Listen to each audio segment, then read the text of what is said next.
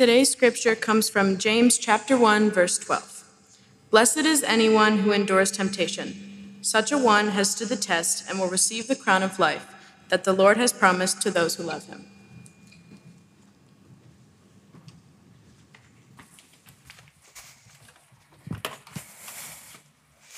Good morning, Upworth. My name is Marissa Vetter, and I will be graduating from Toledo Christian Schools next weekend. In the fall, I plan to attend Kent State University to major in early childhood education. I've been attending Epworth with my parents and brother ever since I was a little girl, and have for many years seen the seniors give talks at Youth Sunday.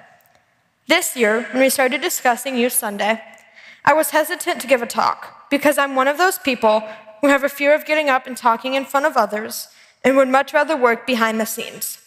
Nevertheless, my parents have kept encouraging me to do it, and here I am. In the verse that was just read, James echoes the thoughts that he began in verse 2, where he challenged the believers to categorize their hard times as joyful things.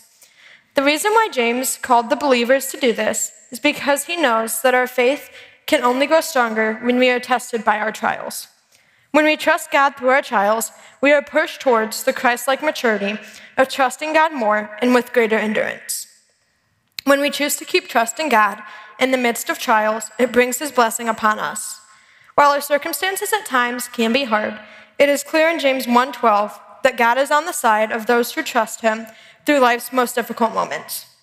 In this verse, James also mentions how those who endure the hardships will receive the crown of life.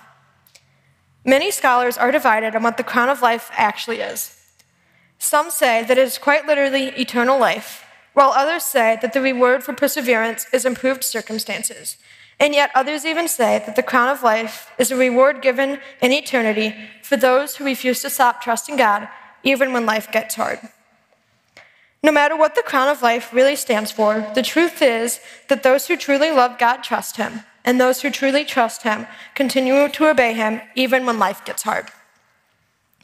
The first trial that I've had to face in my life came when I was in middle school. I'm sure that middle school was not exactly the easiest time for anyone, but for me, it was especially hard.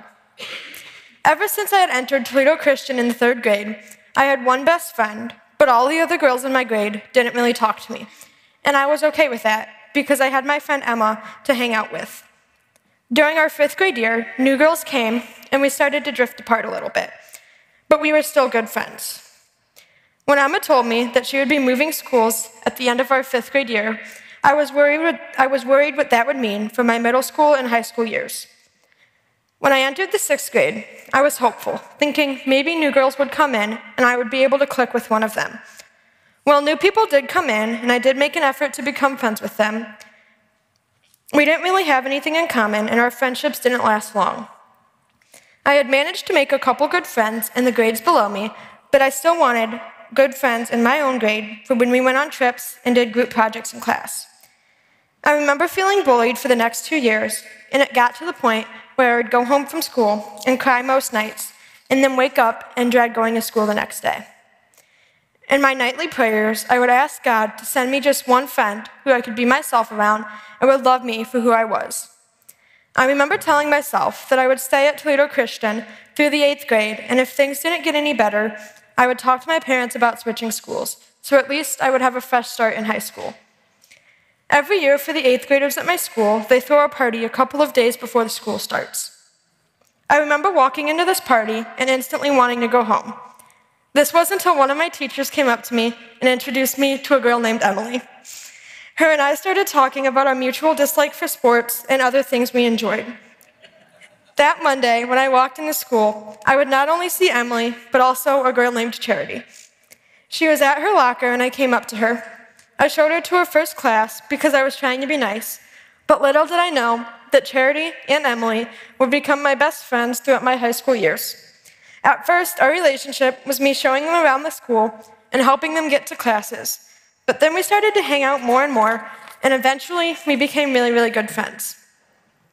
For the next 3 years, these girls would be the friends I had been praying for about those 2 long years in middle school. The trial that I went through in middle school made me the person that I am today.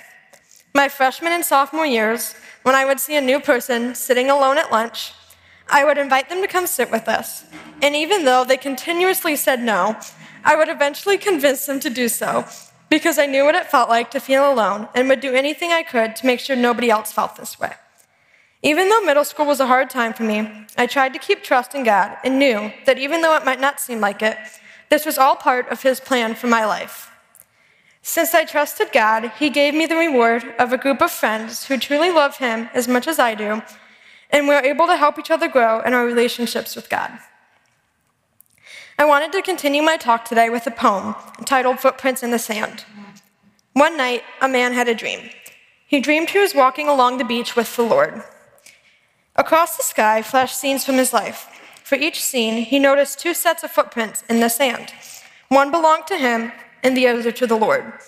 When the last scene of his life flashed before him, he looked back at the footprints in the sand. He noticed that many times, along the path of his life, there was only one set of footprints.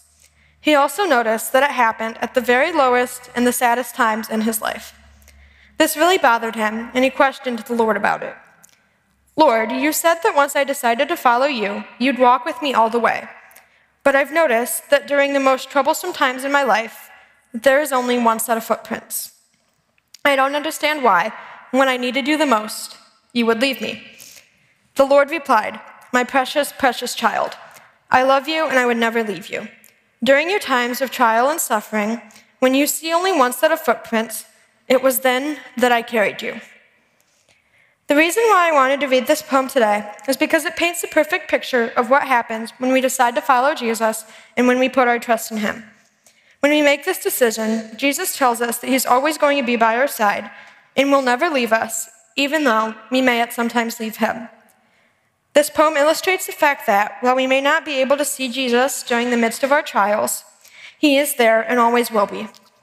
One last thing that can be learned from the poem Footprints in the Sand is that while trusting God in the midst of our trials is the most important thing, it's also important to be able to lean on other Christians to give us advice and help. The second trial that I faced in my life occurred in February of 2019 when I was a freshman in high school. This was when my dad had his open heart surgery. I remember when my parents first told me about the surgery. I was of course worried for my dad because I didn't know how the surgery would affect him and possibly even change him. But I also tried my best to trust God and remembered that this was all part of His plan for my life. The weeks following my dad's surgery were a little hard because I was seeing my dad in his weakest state, which was different from the strong caretaker that I usually saw him as. While this was hard, I also remember feeling a sense of love and community from all those who came to visit my dad while he was in the hospital. Families such as my aunts, uncles, and grandparents, but also people from my Epworth family, including Chuck and Robin Campos, and many others. The weeks following my dad coming home from the hospital, I saw this same concept come into play as more and more people brought over meals and even just made it known that they were there if we ever needed anything. The people that stepped up to help my family showed me that while we need to lean on God, we can also lean on other Christians to help us through our hard times and give us advice when we need it most. And we can bear our burdens on not only God, but also other Christians. These two trials that I have faced in my life so far are just the beginning of God testing me. I believe that as I go through this life, God will continue to test me because He wants me to grow closer to Him and trust Him, even when times are hard. Through these trials, I've learned that God will never give me a challenge that He knows I won't be able to handle with both His help and the help of other Christians around me. Thank you, Epworth, for everything you've done to help both me and my family during these past several years.